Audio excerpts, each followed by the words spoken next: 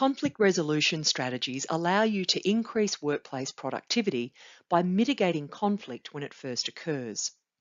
They also allow you to improve morale and teamwork within the workplace. Developing the skills and mastering the process of resolving conflicts takes time and practice. In this video, we will consider why conflict resolution is so important in the workplace and the steps you can take to quickly resolve conflicts when they arise. What is conflict resolution? Conflict resolution is the process of resolving a dispute between two or more people. Conflict can occur between individual co-workers, between managers, between a manager and a member of their team, or between a service provider and a customer or client. It can also occur between groups of people, such as between management and their workforce, or between entire departments. When a dispute arises, the best course of action is to use negotiation to resolve the problem. Through negotiation, you can resolve the problem quickly, identify a solution all parties agree to, and improve the relationship between the groups in conflict.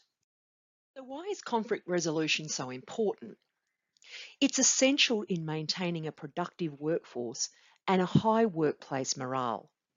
Through conflict resolution, you can understand more about the ideas, backgrounds, and beliefs of another person and gain a new perspective that may even change your own. You can better ensure that relationships continue and grow in the future, and find peaceful solutions to everyday challenges and put valuable resources like time, energy, reputation, and motivation to better use in the workplace. So how can we resolve conflict in the workplace? Here are some steps that we can use. Number one, understand the conflict.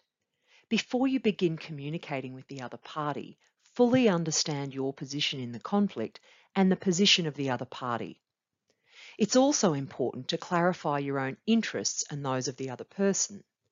Think about what it is that you really care about in the conflict, what your concerns are, and what you'd like to see happen. Go through the same exercise thinking about the conflict from the other party's perspective. Think through what agreements you might be able to reach. 2. Explore alternatives. In some cases, the parties are not able to reach an agreeable solution in a conflict.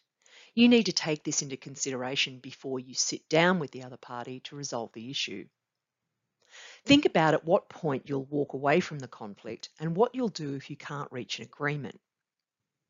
Then, when you're brainstorming possible resolutions to the conflict, you can compare each of these solutions to the best alternative that you've already decided upon and rapidly determine if the new solution is better. The third step is to find a private, neutral place. It's important to find a quiet and neutral location where you can discuss the conflict in private, because the goal ultimately is to eliminate tension, and a private location is essential. A manager's office or even a conference room may work well if you can close the doors and speak privately without being interrupted. This should never be done in public or in front of anyone who is not involved. Fourth step is to communicate both sides. Once you have thought through your interests and those of the other party and have located a private, neutral place in which you can speak, it's time to communicate with one another directly. And there are some ways you can make the most of this chance to communicate. Think about the way the interaction is going to play out. Firstly, be an active listener. Listen actively, rephrasing the statement in your own words to ensure you fully understand what the other party is saying. For example, you could start with, "So you're saying that, did I understand you correctly?" Let everyone participate. If there are multiple parties involved in the conversation, allow everyone who wants to contribute to do so. People who participate will have a say in how the conflict is resolved and will be helpful in identifying a solution. Avoid forming assumptions. Keep an open mind, asking questions and gathering information so that you fully understand each position. And remain calm, even if the other party becomes emotional. You may even want to apologise if it's warranted. Sometimes that helps diffuse the situation. And be aware of body language. Of your body language as you're conveying information to the other party without even having to speak. You want to project calmness and open mindedness. Some of the ways you can try and do this are by maintaining eye contact, being conscious of your expression, using a neutral tone with a moderate speed and volume, and avoiding using words that imply an absolute, such as always or never. In trying to resolve the conflict is to identify a common goal. In this step, both parties agree on the desired outcome for the conflict. Once everyone has moved past the root cause of the problem, they often discover that they're working towards the same goal. They just have different opinions on how to reach that goal. Discuss what you'd like to see happen and what your interests are. Invite the other party to do the same. And once you've identified the common goal, you can start working towards a resolution. If the issue is still not resolved, you can use a third-party mediator.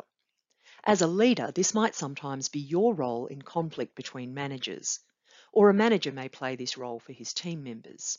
Or it could be someone from HR who can step in from outside the situation and offer their professional mediation skills.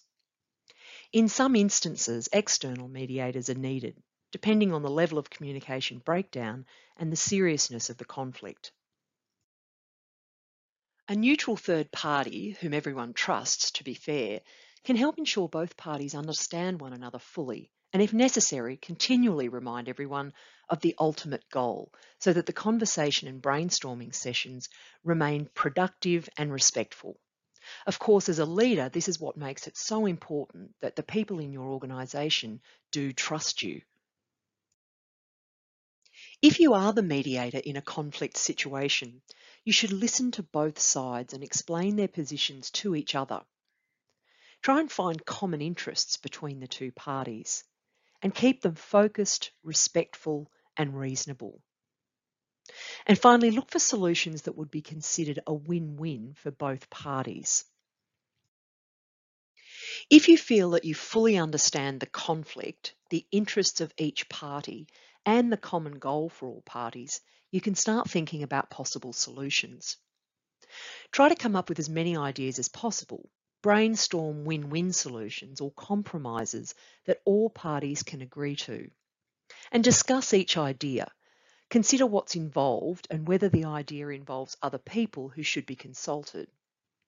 If an idea can't be used, discuss why it won't work.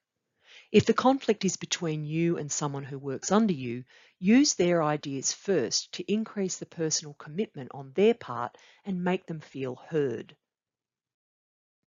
And finally, agree on a plan of action.